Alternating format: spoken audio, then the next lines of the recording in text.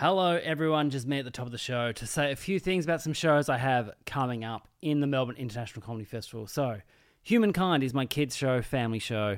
It's on weekends during the festival, every weekend in April at the Q Courthouse. So, it's out in Q. It's a great venue, really, really kid-friendly. Heaps to do around there as well. So, that is at 11:30 weekends in the Comedy Festival, all of April. So, that is joshearl.com.au for the tickets. Then I have 4 Don't You Know Who I Am's, Saturdays 3 o'clock at Morris House, which is what European Beer Cafe is now going to be called. So they're going to have a brand new room downstairs. It's going to be awesome. I can't wait to do Don't You Know Who I Am. Always get the best guests from the festival doing the shows. The shows are always so much fun. So tickets are at joshearl.com.au as well. Season pass only $50. So that's so cheap. Cheaper than I've ever done it. And then I'm doing 2 shows as part of the Festival Club in the Comedy Festival. So Tuesday nights at Max Watts are April 4 and April 17. So one of them is Don't You Know Who I Am with a whole bunch of international guests. So that's April 17. And the other one is 100% Hits Volume Pod, the best of 97. So this is going to be so much fun. So I'd love it if you go. I know it's late on a school night. It's 11:30, but it's festival time. It's going to be fun. It's going to be a big, big show. So if you're listening to this and you're in Melbourne, make sure you come along. Tickets for that one aren't on sale just yet. They will be very soon, though, at the Comedy Festival. So comedyfestival.com.au for the tickets. Big thanks to everyone who's been Patreon subscribers. You guys are the absolute best. Hopefully you enjoyed the episode I just released with Adam Richard talking all things Hit Machine. Hit Machine, guys, can I just say, it's a wild compilation, that one. There's some real swings and misses on that compilation. Anyway, enough from me. Enjoy this episode with Rhys Nicholson. I'll be back very shortly. Since 2013, Bombas has donated over 100 million socks, underwear, and T-shirts to those facing homelessness. If we counted those on air, this ad would last over 1,157 days. But if we counted the time it takes to make a donation possible, it would take just a few clicks. Because every time you make a purchase, Bombas donates an item to someone who needs it. Go to bombas.com/ACAST and use code ACAST for 20% off your first purchase. That's bombas.com/ACAST, code ACAST.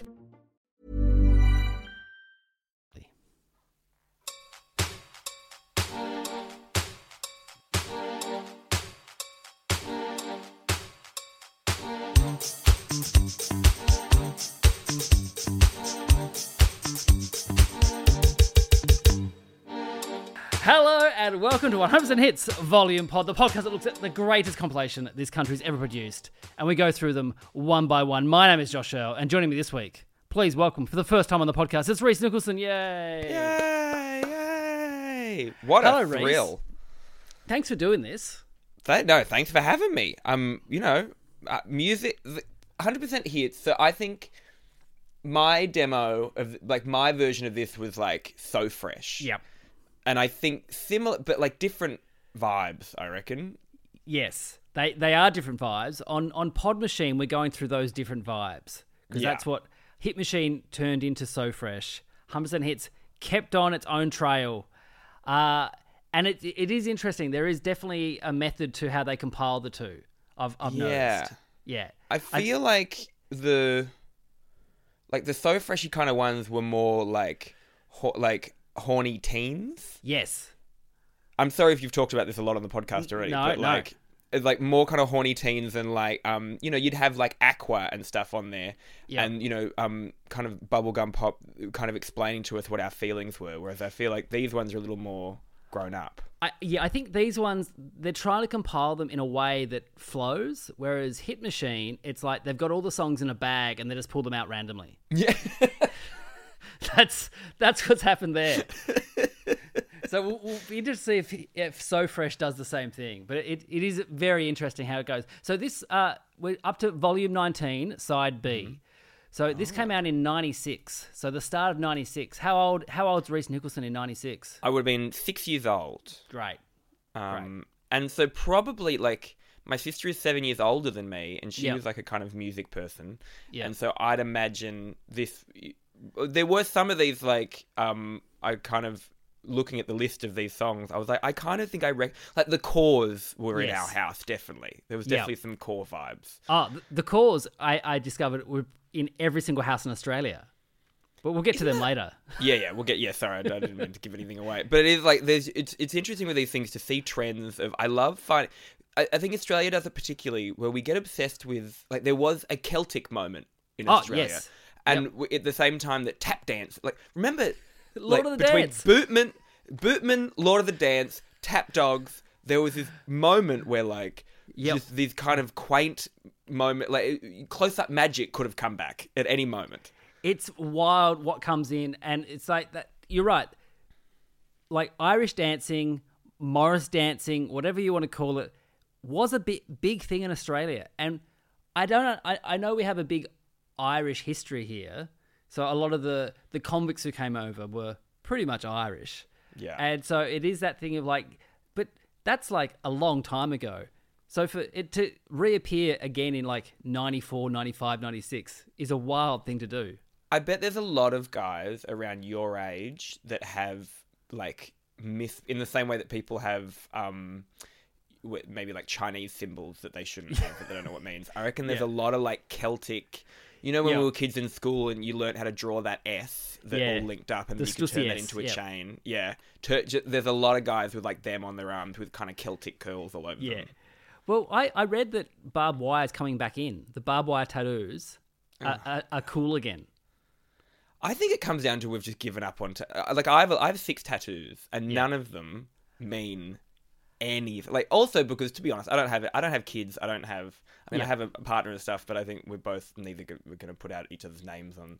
But, like, I don't have anything in my life that I'm willing to commit. Like, you're committed to your kids. Yeah. Like, you can put a tattoo of that on there. I don't have anything like that in my life. So I like when people get their kids' drawings tattooed on them. I think that looks cool. Yeah. But I do find the names, why? Well, and and usually it's like, if ever you see a name on a tattoo, you don't want to, like, you worry that there might be also a date next to it. Yeah. And maybe something bad happened. I don't have any tattoos. I was going to get a tattoo, and then COVID happened, and my booking, I never rebooked it. What were you going to get?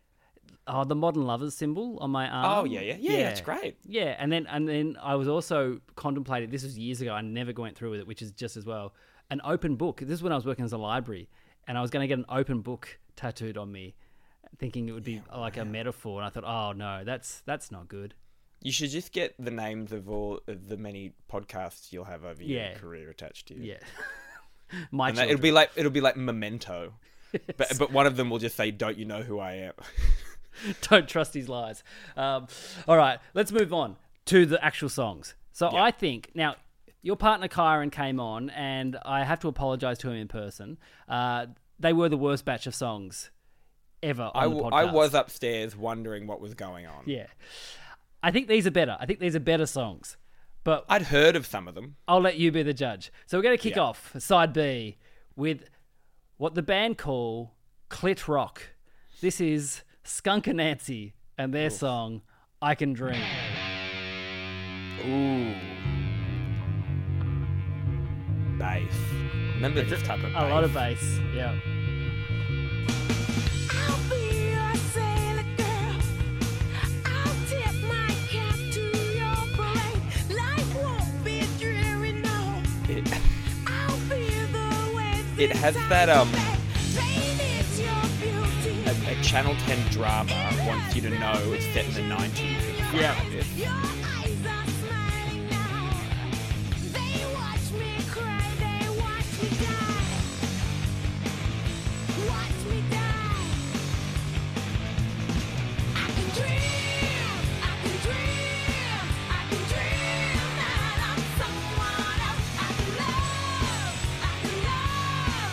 I can love. Oh, I'm someone else, my savior. Okay. There we have Skunk and Nancy.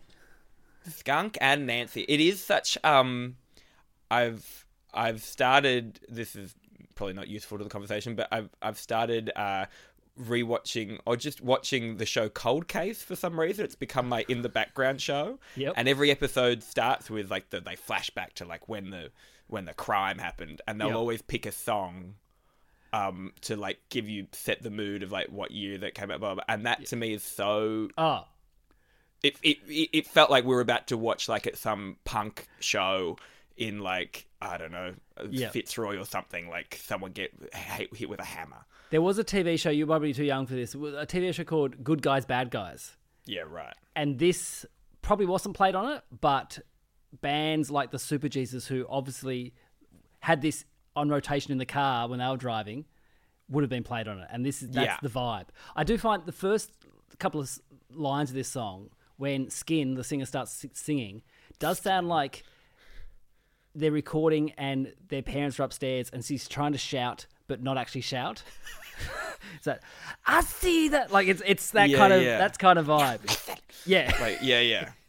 It's like When your or mum's you're like, telling your- you off in public and in the shops, and you're like, she's oh, on the okay. phone. Yeah, Get outside. yeah. Yeah, it is. It's so. So who are they? Who are they? Let's go into it. So it's 4 members. There's Skin, Cass, Ace, and the only member who wanted their full name in the band, Mark Richardson. And it's the most full name. Like Yes. that's such a. It's like that's such a dad's name. Yeah. So Skunk Anansi, it's taken from the old Ghana folktales. Anansi, who was this a boy, kind of like got into mischief and stuff. And there's a whole bunch of folktales around Anansi. And I always thought like a Nancy was like an effeminate man. oh, Yeah, right. Well, I mean, anyway. well, they wanted to add skunk to make it sound nastier. And I would add, it makes it sound stupider. Yes. Skunk Anansi. So, but this And- is, Oh no, go. I was going to say their first single, this is their third single. Their first single was called Little Baby Swastika. And their second single was called Selling Jesus. And both were very controversial. But, Why? yeah, but Shock Jock Howard Stern loved them and played them and said these guys are going to be the biggest band in the world. Where are they from? They're from England. England. Yeah, Yes. of course they are. They went to America to do shows, didn't do well, had to cancel some because of anti-fascist demonstrations. And they were like, what's going on? And the organisers were like, one of the venues were like, well, you have a song called Little Baby Swastika. And they're like, yeah, that's it's like anti-fascism. And they're like, yeah, but your band's called Skunk Anansi. And they're like, no, it's Anansi. And they just billed them wrong. Oh no! How like they're so. I feel like America automatically just is looking to misunderstand things Yeah. like that, like so quickly. Like as soon as there's so many stories of like UK acts going over there, or even like my uncle was in a band called Machine Gun Fellatio, and they had to go by MGF when they were Yeah. in America. Like people were. I mean, also to be fair, Fellatio is not. But I think it's also proof of how the kind of 80s, 90s, and kind of early 2000s, which is a long time, I guess. Musicians particularly loved being controversial. Like the idea of like any kind of controversy at all, which I feel like we're kind of done with that now as much. Like the way that people went dressed to awards shows and that people want to look good again. There was this period of like post-punk, and then everything got shiny again, and then like, nah, fuck you, fuck. Yeah. Like especially, I think especially in Australia, and it just made for some very. I mean, Recovery as a concept, the show is kind of that. Like, well, it's gonna be loose, and we don't know what's gonna happen. Well, for this race, I've been watching a fair bit of Recovery because some of the bands get played on Recovery, so I watch them, and I'm like, I cannot believe I love that show so much. I loved it so much. And I look back at the clips and like going, this is amateur hour, which is what I loved about it. Yeah. But it's just like one, it's getting like musicians to be on TV at 9 a.m. when no one is. They've either slept not slept at all or slept like 2 hours, and they're like, I don't know what's going on. Yeah. Dylan, as an interviewer, very charismatic guy, but as an interviewer, was just like, all right, cool. So what's been happening? How's this? What do you think? Oh, and it's so laid back. It's too laid back. It's like it's the advent of like the VJ, because I think MTV started doing it, and I did my work experience at Channel V and Music Max, strangely.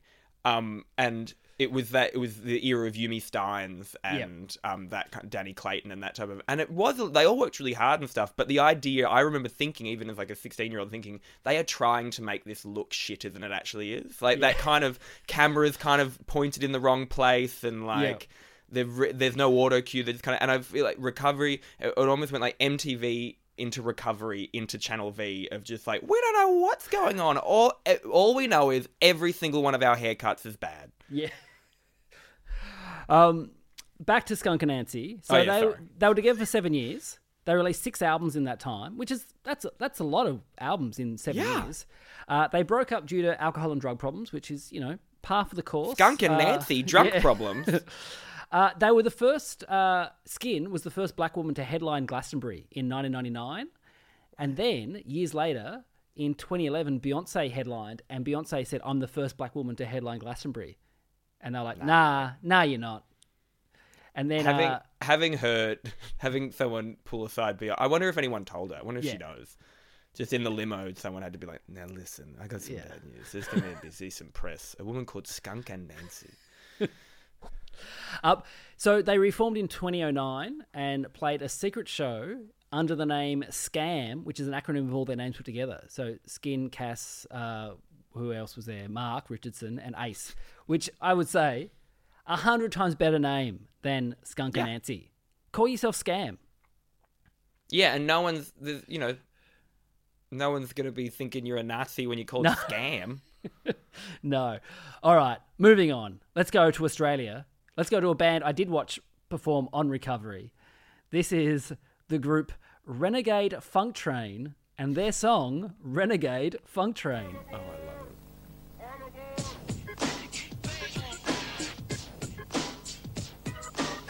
My name is Rhys, and I'm here to say I'm going to do a rap in a different kind of way. You can hear the Kangol hats through the music. You just know it's there. I love this era of lowest energy possible. Yeah. When musicians would be like looking around as if they're like, oh, that's right, I got to sing.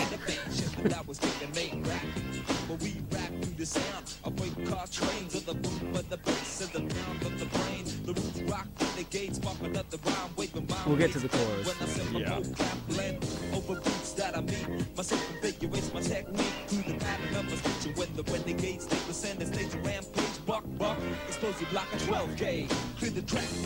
Oh, let's go for it.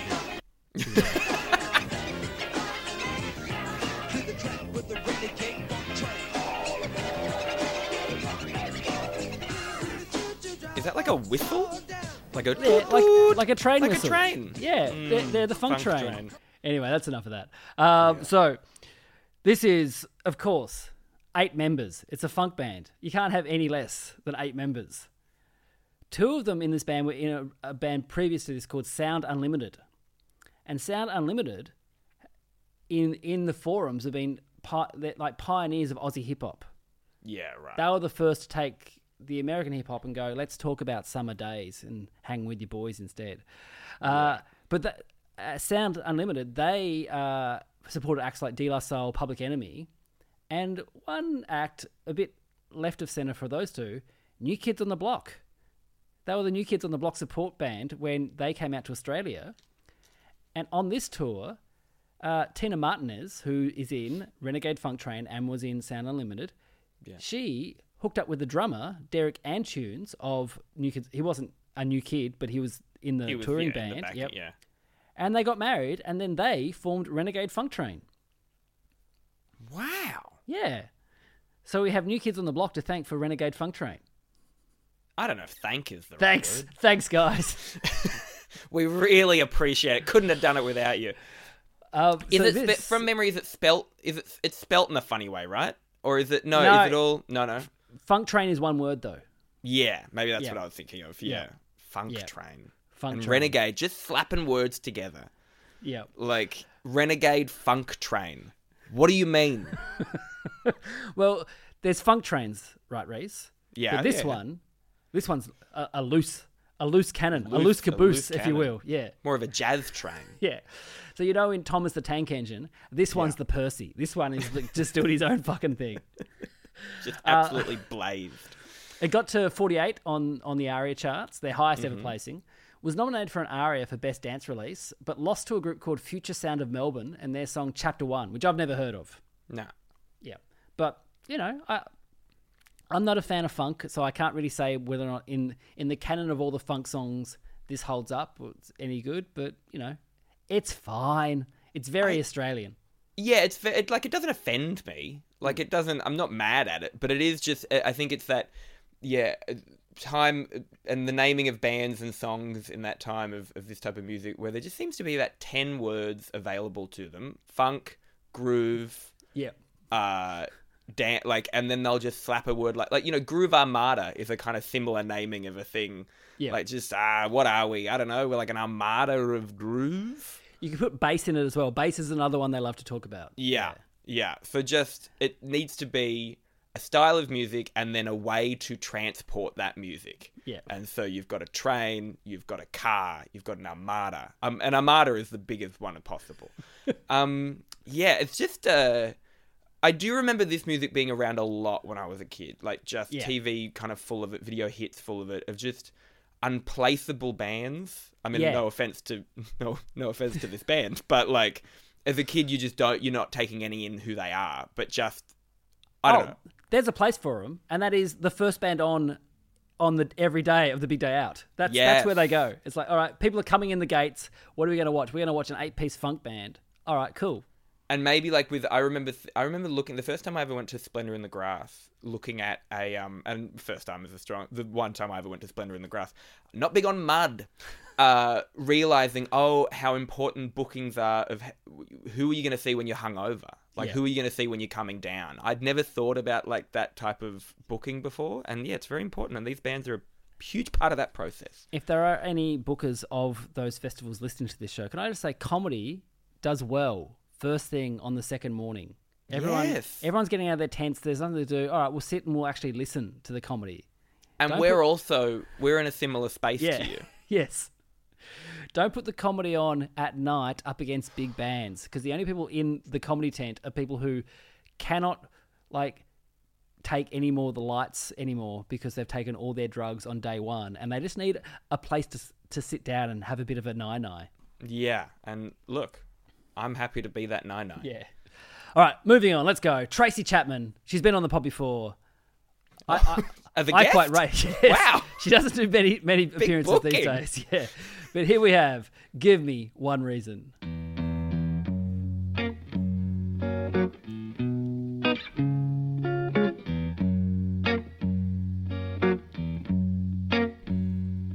Seems on brand so far. Yeah.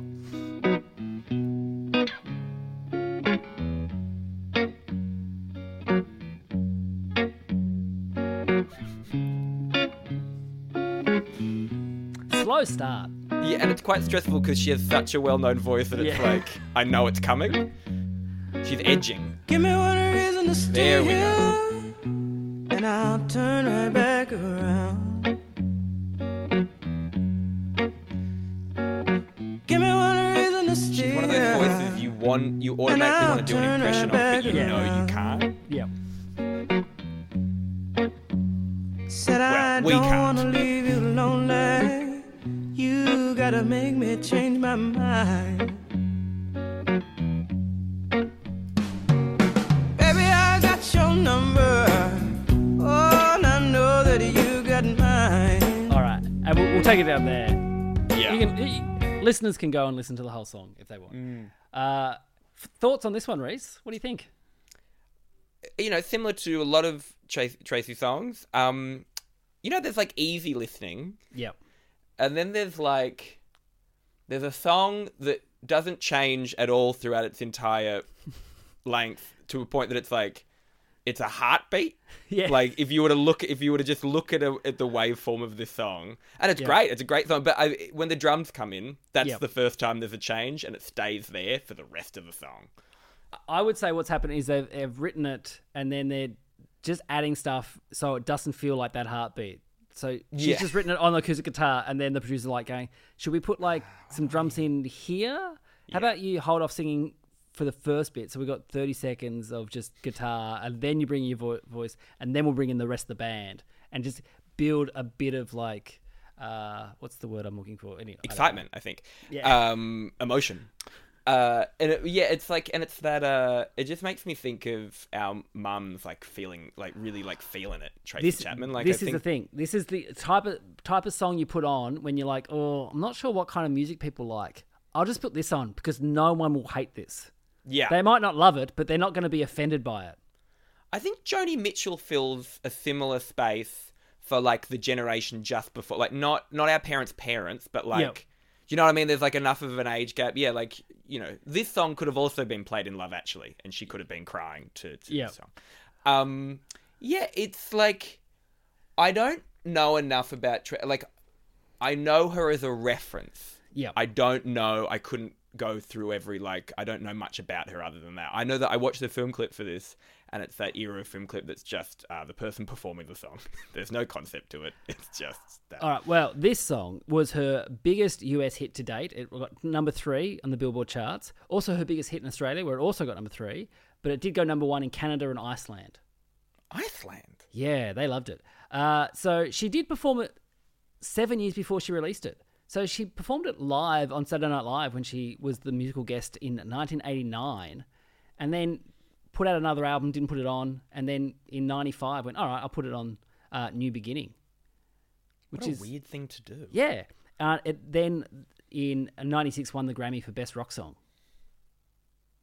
That one for Best Rock Song. Yep, Best Rock Song. Okay. Yep. So she made her stage debut as the opening act for Linda Tillery at Boston's Theatre. And in the audience was a guy called Brian Kopelman, who ended up writing Ocean's 13 and Rounders. Have you seen either of those films? Yeah. Yeah. Well, he heard her playing, and his dad he ran SBK Publishing. And he said, Dad, I've found a new sensation for you, Tracy Chapman. And so he helped her get signed to Elektra Records. So there you go. Not all Nepo babies are bad. Some Nepo babies want to help out others. I love, like... But wait, who is she playing for? Who is she the opening act for? A woman called Linda Tillery. Am I meant to... Is that a famous... Like, No. I love hearing stories as well of, like, just someone kind of opening for... Yeah. You know, it's like, I want to open for Ostentatious. You know, it's a very similar story, Yes. I think. Well, Linda Tillery, I think, was very influential in the women's music scene in America. And she may have been... I don't think she was involved with Lilith Fair, but she set the groundwork for that to happen.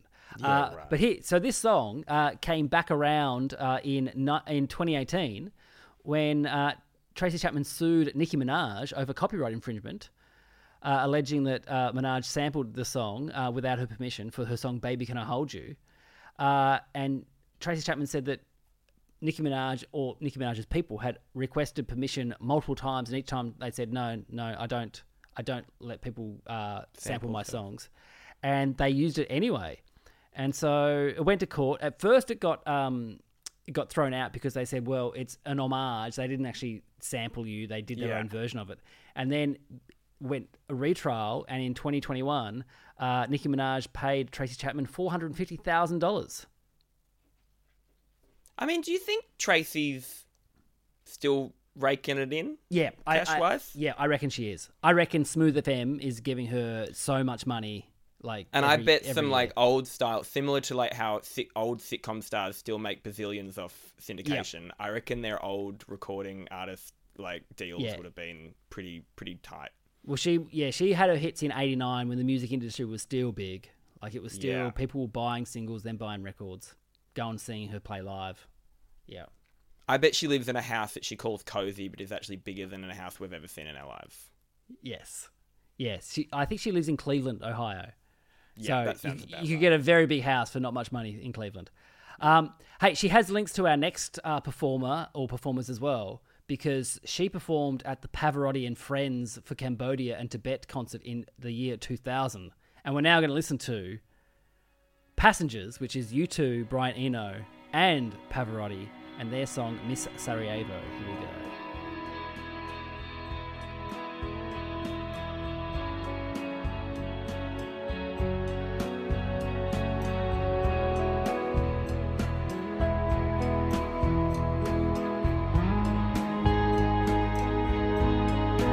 Is there a time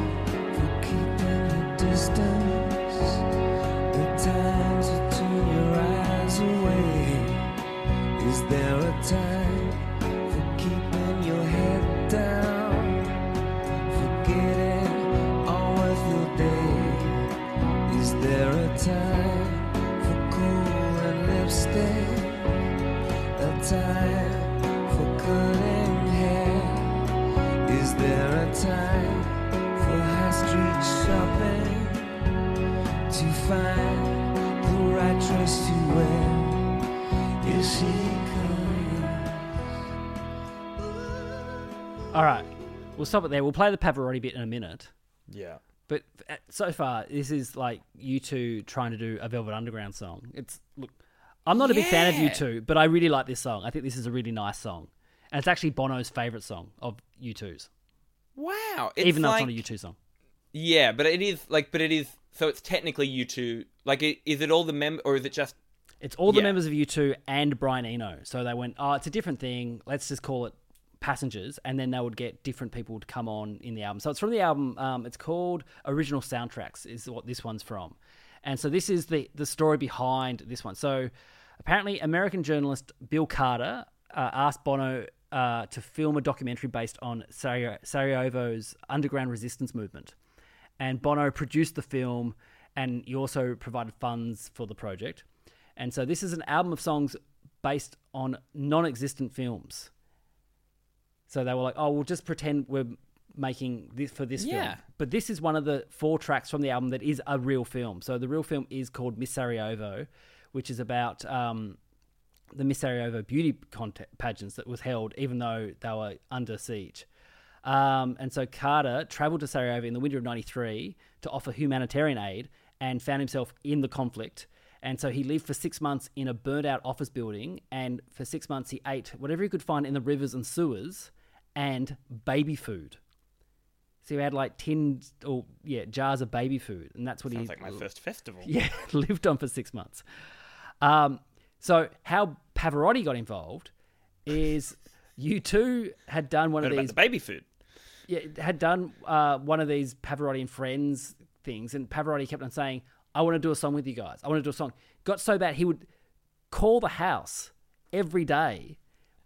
Bono's on tour. He's not home.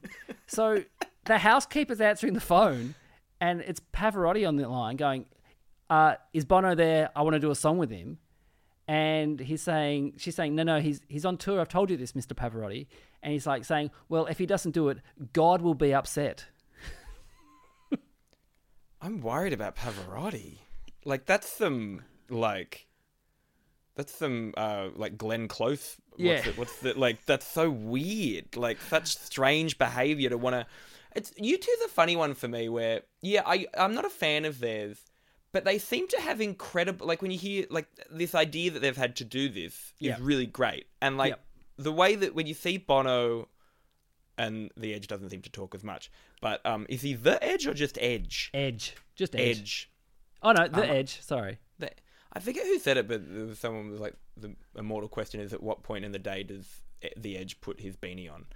I don't know why I find that really funny, but it just is. Well, it's funny you bring that up, because they performed this in 95 for the first time at a Pavarotti and Friends concert in Italy, and it's the only time the Edge has been on stage without his headwear on.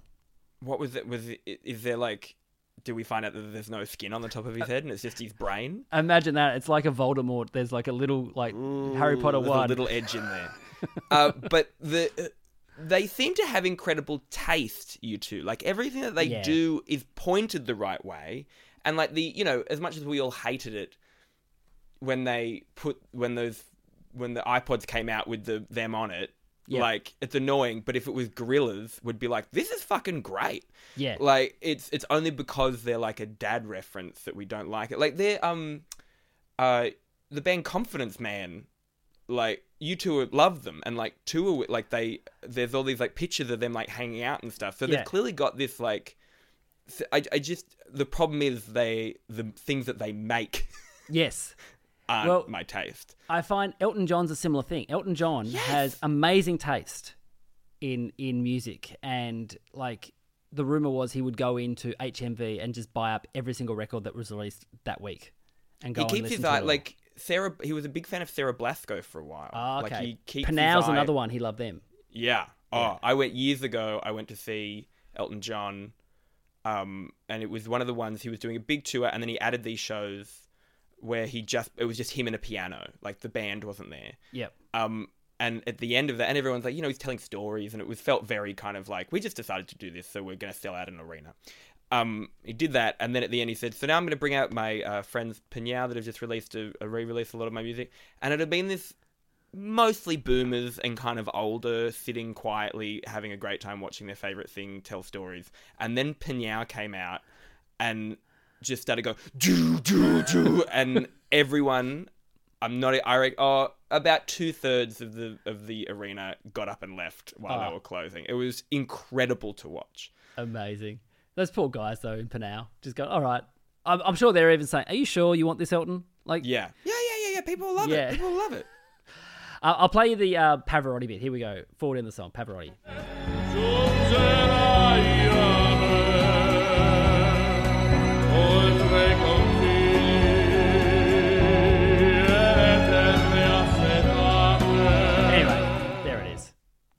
Yep. That's also to know that, like, I wonder how that feels as you two to be like, we are such a current band that Pavarotti wants to work with us. Yeah. That's the impact we've made on pop.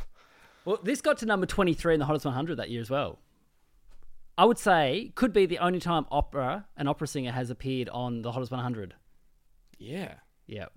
Wild. So here's some facts about Pavarotti. I didn't know that at 12 he almost died. He was in a coma for a fortnight and given his last rites twice. He got tetanus. Wow. Yeah, there you go. And on his deathbed, his ex-wife came to visit. This is a woman that he left for a woman 34 years younger than her. Great. And she had sued him for heaps of money and hated him. But he was such a kind of charmer that he asked her and convinced her to make him some of her spaghetti bolognese, which was his favourite meal. And so she went, all right, fuck it. I'll go and make spaghetti bolognese for you. I was so sure you were about to say that they rooted or something on his deathbed. Well, he had an insatiable appetite for sex, apparently. And I was trying to find this. I couldn't find it, but I do know someone else had told me about Pavarotti. Apparently, before concerts would have to have, almost like a Michael Flatley. Michael Flatley, the Lord of the Dance, had to have sex after a show. Straight off, he'd walk straight off and have sex. Pavarotti apparently would get his dick sucked just before he'd go on. Wow. Yeah. Or I'd love to find out that it was Pavarotti needed to be pegged just before he went on. Like a proper getting railed, and that's how he could get to those notes. Say hello to a new era of mental health care. Cerebral is here to help you achieve your mental wellness goals with professional therapy and medication management support. 100% online. You'll experience the all-new Cerebral Way, an innovative approach to mental wellness designed around you. You'll get a personalized treatment plan from a therapist, prescriber, or both in a safe and judgment-free space. Your Cerebral therapist or prescriber will outline a customized plan with clear milestones along the way, so you can get to feeling your best. With Cerebral, you're not alone in your mental health journey. We're here to empower you to live a fulfilling life. So take that first step towards a brighter future and sign up today at Cerebral.com/podcast and use code ACAST to get 15% off your first month. Offer only valid on monthly plans. Other exclusions may apply. Offer ends July 31st, 2024. See site for details. All right, moving on. This is... listeners know how much I appreciate this band. It's the Red Hot Chili Peppers and their song, My Friends.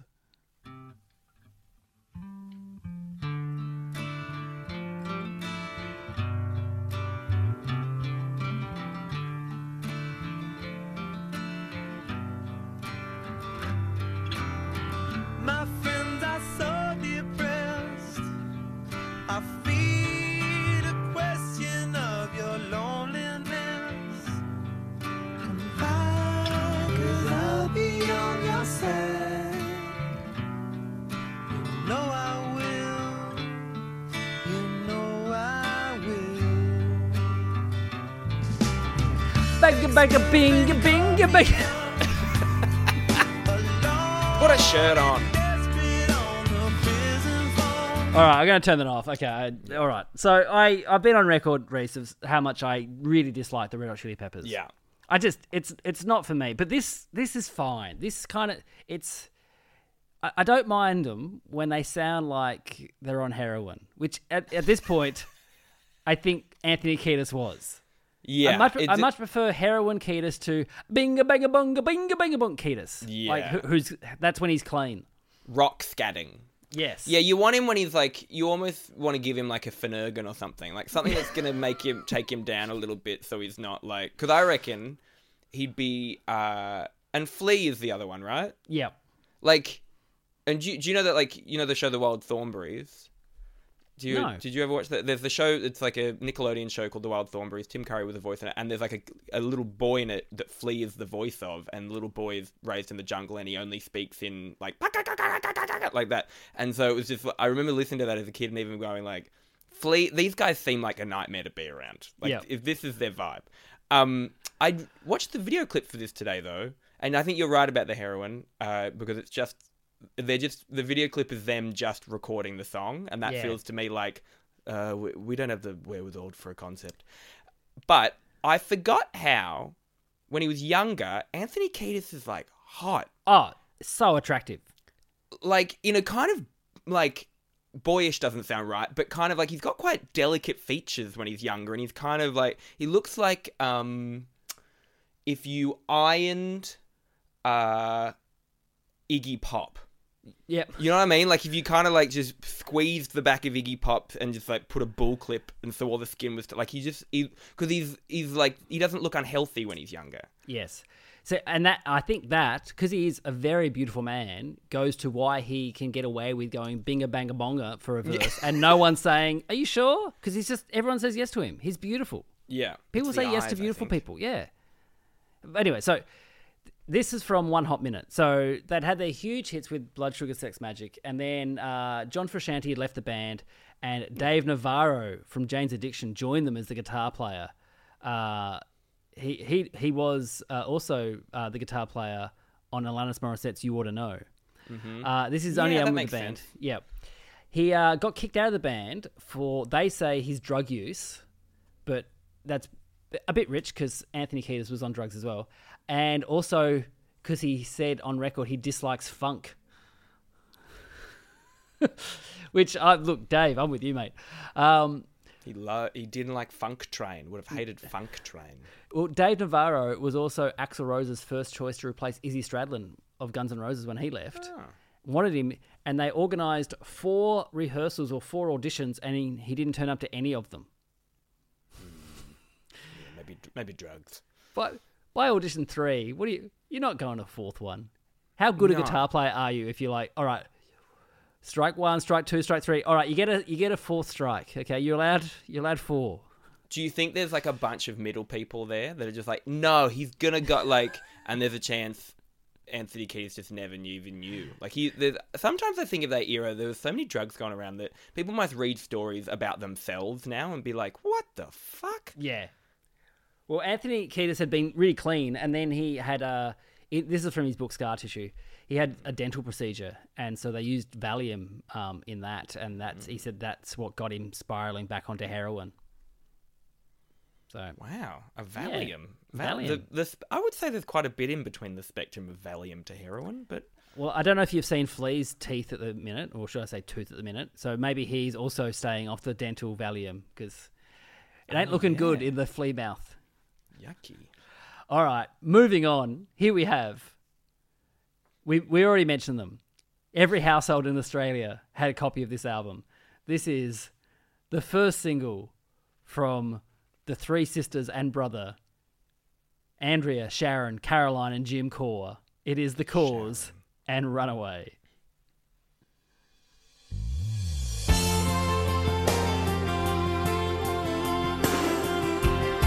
This song kicks off.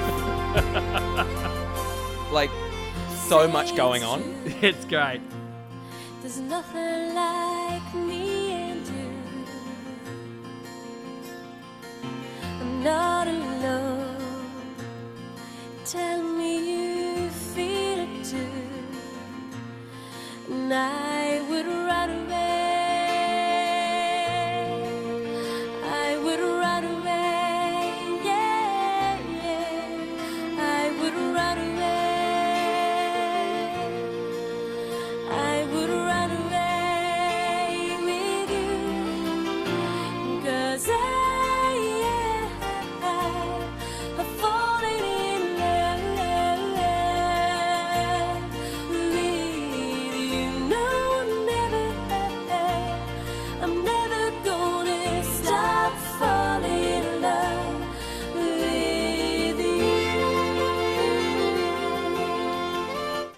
Oh, Rhys.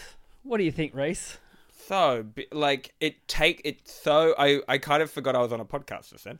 I, like, so genuinely went, like, somewhere else just then. Like, I'm not a fan. I'm not like, this is great. But there's so much nostalgia built into that. Also, what they set out to do, they nailed the brief. Yeah. Yeah, this is, like, of that kind of Celtic folk kind of pop music. Any kind of drum you can hold. Like, any kind of, like, and those ones that you kind of hit, whatever, I think they're just called Irish drums, probably. That's probably not what they call them. Probably just call them drums. But, yeah, it is so, did Sharon died? Sharon died. No, I think they're all alive. They're all alive? Yeah, right. Yeah, I know. What am I thinking of? One of the Judds. Oh, yeah. Winona Judd. Oh, Winona. No, not Winona, her mum. I don't No, know. the original Judd, the Alpha Judd. Yeah. It so makes me like, I don't think anyone was a fan of this in my house, but I think just through television, and it was just on all the time, like these types of songs. And I reckon a lot of movies, like English, like romantic comedies used like these kind of Irish of like someone's falling in love, or the end was always a song like this. Yep. So the band, The Cause, took off in 91. They'd been a family band for a while, playing in Irish pubs, and then they auditioned for the film The Commitments. Have you ever seen The Commitments? Mustang Sally? No. Anyway, it's about a rock band that kind of get big and then fall apart. So they had small roles in that. So Jim, Sharon, and Caroline each had small parts as musicians, and Andrea had a speaking role as Sharon Rabbit. That was her name. From there, they got a agent and all that kind of stuff, and then through whatever they performed at the 1994 Olympic Games in Atlanta. What? Yes, they performed there, and who was watching that? Celine Dion was watching and went, "Who are these for? I love them." And so she had them as her support act for her shows that year, and so. This is their first... In Atlanta, like Georgia? Yeah, in Atlanta, Georgia. For the Olympic Games. The Cause were there. Right. And I was looking Did at... someone fall through? So, it's so weird because it wasn't... It says the Olympic Games in Atlanta. It couldn't have been the Olympic... Because the Olympic Games are in 92 and 96. So, 92 were was they sold... the Winter Olympic Games? Maybe it was the Winter Olympic Games. Must have been. But I don't... Is there much snow in it? No, because 96 was... Maybe it was some kind of lead up to it. I'm just reading... This is a whole or maybe, podcast. Or maybe The Cause, their own website, has the dates wrong. But this is 94, and this came out in 95, so it must be 94. Anyway, Celine Dion saw them, is what I'm saying. And she was like, that's it. So this is the first single. It got to 10 in Australia and Ireland, 49 in the UK when it was first released, but then... They got so big, they re-released it in 1999, and it got number 2. And Gave the song, the Avatar treatment. Yeah, and the song that kept it off the charts was Britney's "Hit Me Baby One More Time." Well, so the album, bigger in Australia than anywhere else in the world.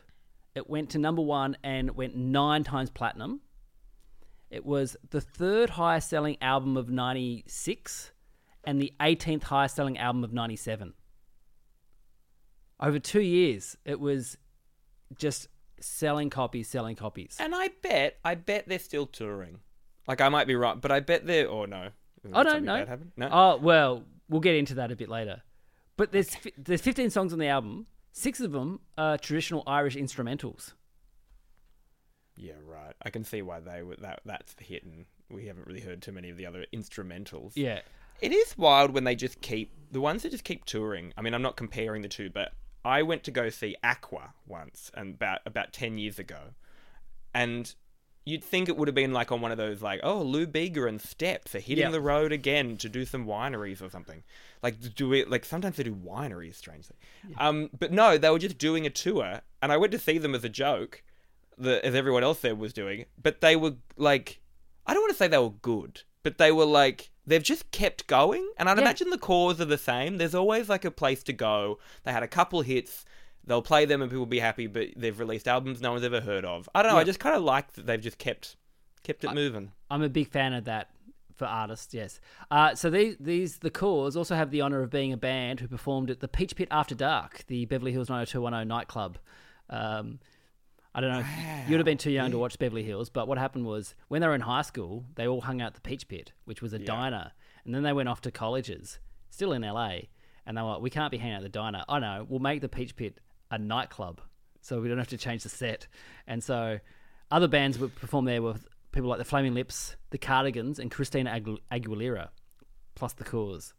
Wow. All right, now let's talk about what they're doing now. So the three women, they're doing fine, Rhys. They're doing fine. Oh, no.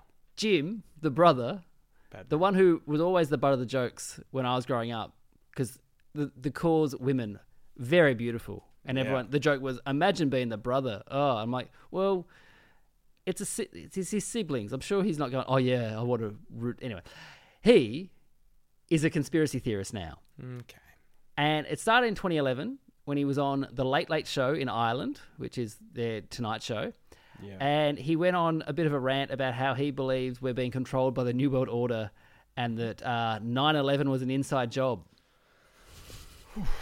And the host, to his credit, is not like, he's just letting him talk and going, all right, well, how did you come to this conclusion? He goes, oh, well, someone sent me a photo and you can't see any like the plane crashes into the Pentagon and you can't see any wings in the ground. Like it's just a perfectly spherical hole shape. And and it's just like, oh, it's not good. Yeah, it doesn't, like, it's not like in the cartoons when someone runs through a wall and it's an exact shape of them. Like there was an explosion, I'd imagine. But it's so funny because conspiracy theories used to be fun. It used to be like Bigfoot. It used to be like Loch Ness Monster. And now it's like the vaccine's going to control us all and give us all heart attacks. It used to be there's stuff out there, and now they're doing stuff to us. Yeah. Like, it used to be like, oh, it'd be cool. Even, like, the X-Files was kind of like...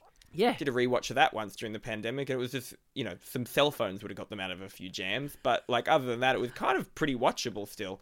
But it was all very, like... I don't know, yeah, you're right. They were kind of more fun. Like, there was maybe something in the water. Yeah. Now it's like, nah, they're controlling us with these vaccines and the 5G. Yeah. We used to think aliens were putting stuff in our butts. Yeah. They were the good old days. Yeah. All right. Pavarotti Moving on. loved it. Moving on. Hey, we haven't had much American R&B this side. Let's rectify that with brothers Melvin and Kevin Edmonds and their mate Keith Mitchell. This is After 7 and Till You Do Me Right.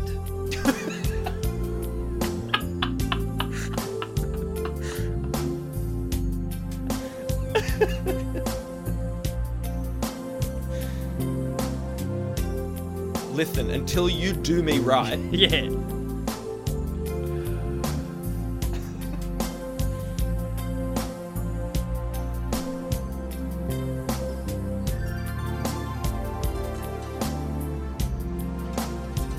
I was in love with you and gave my heart to you.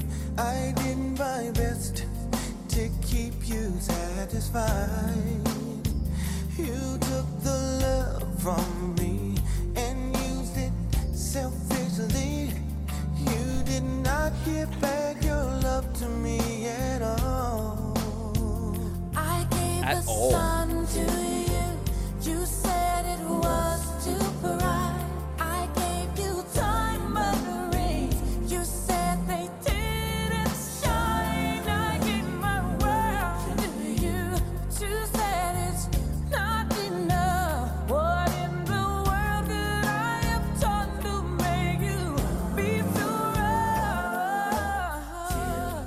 You do me right. All right, that's enough. There we go. We got to the chorus. Yeah, we got to halfway through the chorus. A beautiful... I'd imagine it's... What is it? The couple are beefing, right? There's a bit Yes. of like... But it has the tone of... If it was in a movie of this time, it's like... in an almost like Bodyguard style... the couple that you weren't expecting to fall in love are maybe falling in love and giggling in a montage. What you could do, Rhys, for this, you could have this as the soundtrack and you could write different lyrics. So the first, because if you just heard this song without actually paying attention to the lyrics, you go, oh, it's just a love song. Yeah. Not knowing that it's a, oh, you've done me wrong song. Yeah. And so you could have the first one, which is all like, oh, I love you and all this kind of stuff. And then you could, later on, when they do, so they had their meet cute and then they break up, you have this one. And then at the end, they get back together. There's a new version as well. Wow. Well, I think we've just made $1 million. That's it. So this was written and produced by Melvin and Kevin's brother, which is Kenneth Babyface Edmonds. And we've talked about Babyface on the show before. He's worked with Boyz II Men, Brandy, a bunch of others. Mm-hmm. And so he'd had their hits with them. And so I would say Melvin and Kevin have gone, hey, brother, come on. Help us out. We've got we can sing. Like, let's do it. And so I'd say he went, all right, let's try and get you guys in the charts. It was a moderate hit. It got to 16 here, 11 in New Zealand, 31 in the US. I'm surprised it got higher here than it did in the US. Yeah, but I feel like we're such a mic. I mean, I know everyone kind of knows this on some level, but like everything does better here before than it does any. Like, I think because we're like a microcosm. Someone was telling me once McDonald's uses, all the big major fast food places use us to test all their stuff. Ah. Like, because we're the population's low, but we're like stuck to certain areas. And I don't know, the reason I'm saying this is like, I feel like bands usually, or songs do higher here than they do anywhere else because we're like, yeah, we'll take it. That's interesting because the Strokes released their first album here first before anywhere else in the world as well. Yeah, ABBA was big here first. Lady Gaga was big here first. Like all the kind of big touring acts. Elton John was big here first. Yeah. Because also you can come here and go to 5 places and leave, and you've been to the whole place. Pink was big here first and only big here. Yeah. Yeah. What are you talking about? She's in Lady Marmalade? What are you talking about? She's doing all right. Okay. All right. I don't have anything more to say about After 7. No, I think that's the only time we'll talk about them two on the show. So thank you, Great. After 7. Bye, After 7. All right, now we have a band which we're going to talk about a lot in coming weeks. This is their cover of the Cat Stevens / Yusuf Islam song, Father and Son. I'm going to play you this, and you think about your dads, everyone, listening to this. You think about them hard. No, don't think about them hard. It's weird. This song. How would you cover this song? It's not time to make a change. Just relax. Take it easy. You're still young. That's your fault. There's so much you have to know. Find a girl. Settle down. Or whatever. If you want, you can marry. Look at me. I am old, but I'm happy. I was once like you are now, and I know that it's not easier to be calm when you found something going on. Take your time, think a lot, think of everything you've got, for you will still be here tomorrow, but your dreams may not. And there we have it. Tough. It's so strange. I have similar feelings. I think Boyzone did a cover of The Rose by Bette Midler. And it's just strange to... I mean... Also, I watched the video clip for this today. Pretty homoerotic anyway, but that's just something of the year, I think. Yep. But to be singing a song... To be... However many... There's 4 or 5 of them, I'd imagine. There's probably 5. There's Ronan Keaton and there's others. I don't know who the other ones are. Yeah, and the guys. Yeah. They're all like kind of laying on top of each other, but like singing to, I guess, a little boy. Like it's very, but they're all singing like "I'm old, but I'm happy." It's like, you know, you're like 28 at the most. Like, and it's so odd. It's proof to me that this era of music, no one was listening to music, like pop music. No one was listening to the lyrics. No, absolutely. Yeah, it was just, Like- that's a nice tune. Or it's a hit already. We'll make it another hit. That's a nice song to sing. Yeah. Exactly, and it's like something for, you know, it's almost like how Sesame Street has jokes for adults in it. Yeah. When people are having to bring their daughters and future gay sons to see this band, there's a little something like, oh, Cat Stevens, little something to listen to. That's nice. Yep.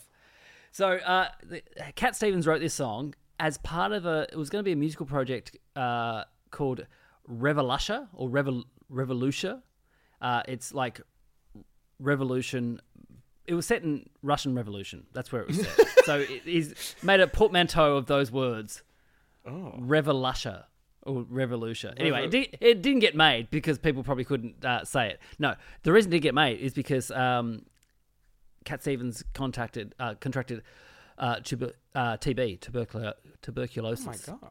And he was really close to death. Consumption. Yeah, and he had a collapsed lung, and he was like not good for about 2 years, and so it all got scrapped. But this song remained, and so it was on T for Tillman. This song, so Boyzone did their cover, and I think it went to number 2 in the UK or something like that. Yeah.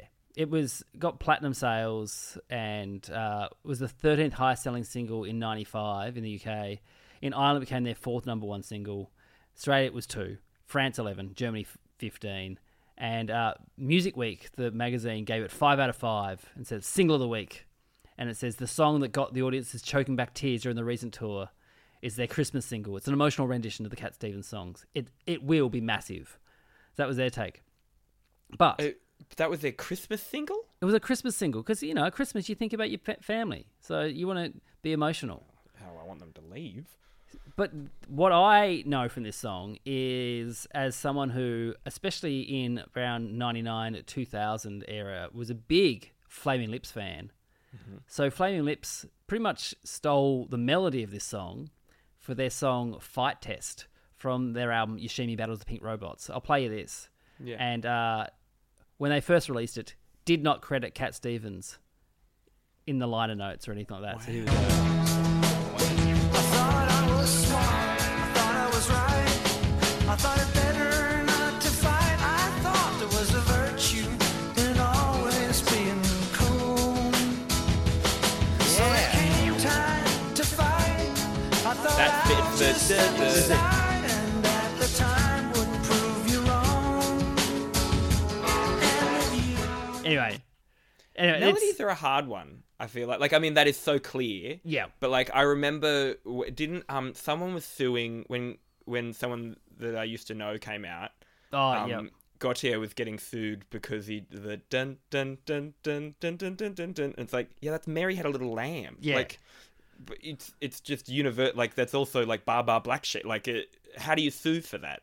Well, Cat Stevens' use of Islam, he won this one, and Wayne Coyne from the Flame Lips, this is what he said in The Guardian. He said, I want to go on record for the first time and say that I really apologise for the whole thing. I love Cat Stevens. I truly respect him as a great singer-songwriter, and now he wants his money. There was a time during the recording when we said this has a similarity to Father and Son, and then we purposely changed those bits, but I regret not contacting his record company and asking their opinion. Maybe we could have gone 50-50. As it is, Cat Stevens now gets 75% of royalties from the song Fight Test. And he said, we could have easily changed the melody, but we didn't. And I'm sorry to Cat Stevens if he thinks that we purposely plagiarised his work. I'm ashamed. There's obviously a fine line between being inspired and stealing. But if anyone wanted to borrow any of the Flame Mix songs, I don't think I'd bother pursuing it. I've got better things to do. Anyway, Cat Stevens is never going to make much money out of us. So it's one of those apologies like, I'm really sorry, but also, fuck you. Like, Also, go fuck yourself. If anyone wants to steal our stuff, I wouldn't sue. I couldn't be bothered. I've got better things to do. How wild. I think I always think stealing something like, and we have it in comedy with jokes. Yes. Where I always think it seems impossible to me, if you're all in close quarters, like say it's on the same scene, yeah, it's impossible to be accused of stealing a joke, because what's the game plan here? Yeah. Like, yeah. What, that you get famous and eventually go like, yeah, I didn't steal it, and they believe it? Like, no, you're always going to get found out. So yeah. I think it's impossible that, yeah, anyways. I find it really interesting. I've had in the past had very similar bits, and there's been a couple of occasions where it's the same joke, but because it's like a joke. But I'm like, yes. Well, I know I didn't steal it. I wrote it like myself, so I'm not, just because that person's a bigger comedian. So one of them was Dimitri Martin. We have the same joke. It's SS stutter. Like, that's the joke. Yeah. Yep. And so, but like, I'm like, well, I'm not changing. I wrote it. I know I did it. And there is a weird thing when people are like going, that's the stole your joke. I'm like, no, it's a similar concept. We've both gone different ways. Like, it's fine.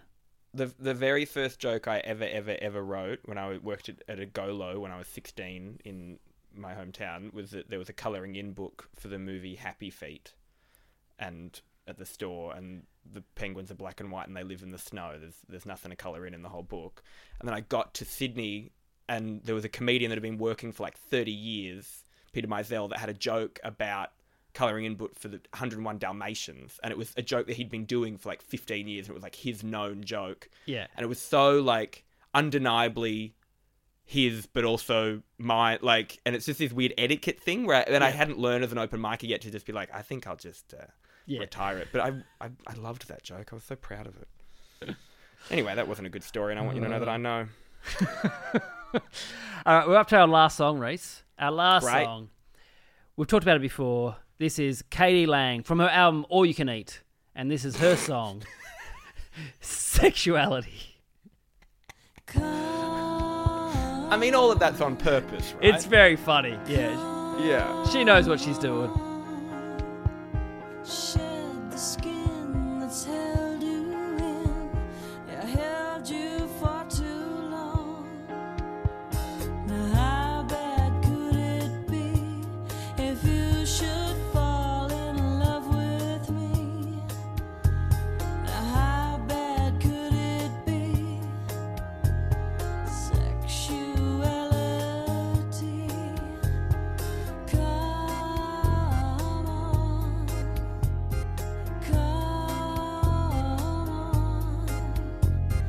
Kiss away the ones who say the lust you feel is wrong. Now how bad could it be if you amuse yourself with me? Now how bad could it be? Sexuality. There we go. Sexuality. Katie Lang.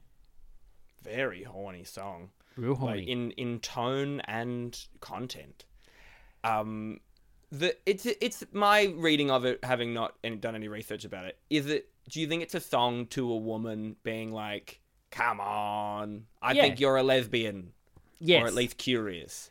Yes, I think Katie Lang had a lot of fans like that as well. For a lot of women in America especially, Katie Lang would have been their first time knowing of, like, a lesbian. And there's the very famous, I think, Vanity Fair or Vogue photo of her in a barber shop. Yeah, looking amazing. And for a lot of women, I think Madonna even went on record saying, yeah, I want to have sex with Katie Lang. Well, I think because she was probably the first known. There was a butchness to her that people kind of desexualized that type of lesbian, like at that era. Like they were kind of just like women you saw wearing trucker caps and stuff, and they're probably a confirmed bachelor. Or you had like Madonna being like, I'm a hot lady who has sex with women, and then you come along with this like kind of short-haired woman who's like, I don't know, it must have been bonkers and like pretty, and yeah, I'd say she had to still have a career now and stuff has really. I wonder if there's not a privilege isn't the right word, but Ellen went through like crazy shit and clearly it made her go crazy. Yeah. Allegedly. But Katie Lang seems kind of chill about it all, but probably got the brunt of it. Yes. Well, she would have had massive backlash, but also I think because she kind of mainly focused on the song. She didn't play up to it either. It was just like, well, No. I mean, this song is about sexuality. So this is, yes, and the album All You Can Eat is clearly her tongue-in-cheek, pardon the pun. But it is the thing, like, it was, like, I'm sure there'd be, like, PR people going, let's push this, and this is what you do. But she kind of retreated from that and went, oh, no, I'm just going to sing and have my voice really much show my talent and speak for me. I think she's great. I also think, Rhys, you, me and her would get on really well because she likes basketball as well a lot. So she's the yep. perfect Venn diagram between us. Like, Yeah. We could all, and like, yeah, I'd be into that. I don't Yeah. know enough about basketball, but I don't mind looking no, at it. but you wouldn't like when you guys are talking about, queer issues. I'll step back. And then I'll bring up the Portland. Get involved. Get involved. Then I'll bring up the Portland Trailblazers. Then you can step back. It'll be great. That would be nice. Imagine that. Imagine that spreading around like Melbourne comedy. Like, did you know that Josh Earl and Rhys Nicholson have been hanging out with Katie Lang? They go to the same barber. And then we kind of dress. We all dress the same. I was gonna say Dave O'Neill would be going, "Nah, it's me, guys. It's just me."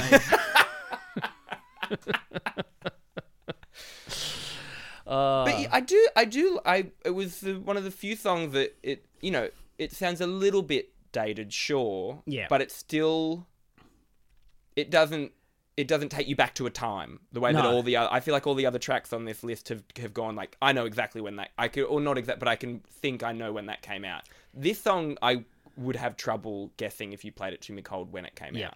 Well, it was used also in an episode of Friends. They didn't use much music No. in Friends apart from some big scenes. Like there was but this was used in one of the episodes of Friends. I read. I can't tell you which one. No, the one where the fucking monkey did something. I don't know. It was around that era. The one where they were all lesbians or something. Yeah. Oh, there's some fan fiction there to write. All right, let's go through them. Well, that's the end. So let's go through. So let's see how many hits are actually on 100% hits. So we start with "I Can Dream" by Skunk Anansie. Is that a hit, Rhys? Nope, I had not heard of it, and no, yeah, I'm just. I'll just give a flat no. No. "Renegade Funk Train" by Renegade Funk Train. Look, they should. If the album was called Renegade Funk Train, and then they've got all three of them, then I would be into it. But no, Do you know what? I know it's not a hit. If I got you to sing a single bar of it now, you wouldn't. they're be all. able to. So many of these are gone. So many of these are gone.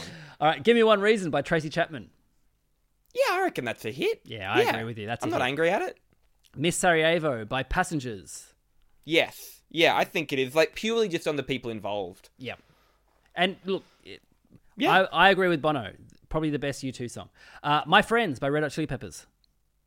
Not for me, a not hit for me, but a hit for the public, maybe. Yeah, I mean, yeah, it's a hit. That was a known song. Yeah, I'd say it's a hit. Not for me either, but I'd say it's a hit. "Runaway" by The Cause.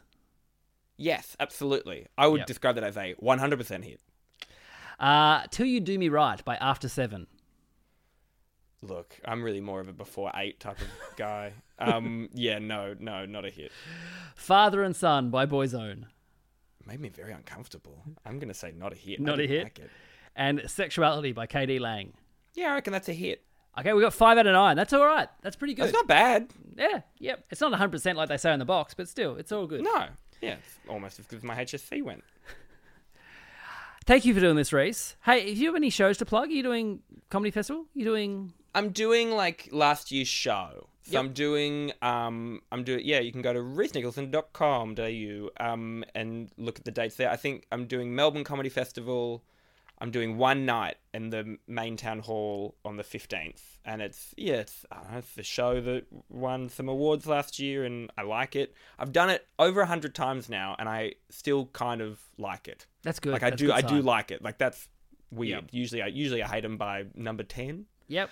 But no, I don't know. Yeah, I'm doing another go around and I'm just doing other things this year. The thrill of not having to have a new show ready at the moment is, man, I'm so horny for it. It's good. It's good. Hey, I'm doing my show, Humankind, everyone. I'm doing my family show. So if you've got kids aged between like 4 and 9, they'll really dig it. 10 as well. Yeah, come along. So it's at the Q Courthouse on the weekends during the comedy festival. Also, I have 4 live podcasts of Don't You Know Who I Am at Morris House, which is what European Beer Cafe is going to be called when they reopen it. So it's 3 o'clock on Saturdays. Plus, I'm doing 2 special shows at Festival Club at Max Watts. On April 4, I'm doing a live 100% hits. It is the best of 97. And we have a bunch of really good performers doing the songs there. And then April 17, Don't You Know Who I Am, a live one there with all international guests from the festival. They're going to be on. And so it'll be fun. So with the 100% hits ones, people are performing the songs live. People are performing this. We have people like Geraldine Quinn, Michelle Brazier, Gabby Bolt, Jude Pearl. Who else have I forgot? There's Not more. one yeah. man. How dare you? No. That's how great. That's Yeah, it's like, going to be lots of fun. That's really great. Yeah, it's like karaoke, Rhys, and then you hear some facts. It's going to be good. Yeah, I love that. All right, thank you, everyone. You're all the best. Thank you, Rhys. Thanks for doing this. Thanks for having me on. I'll see you Always next a time. Bye.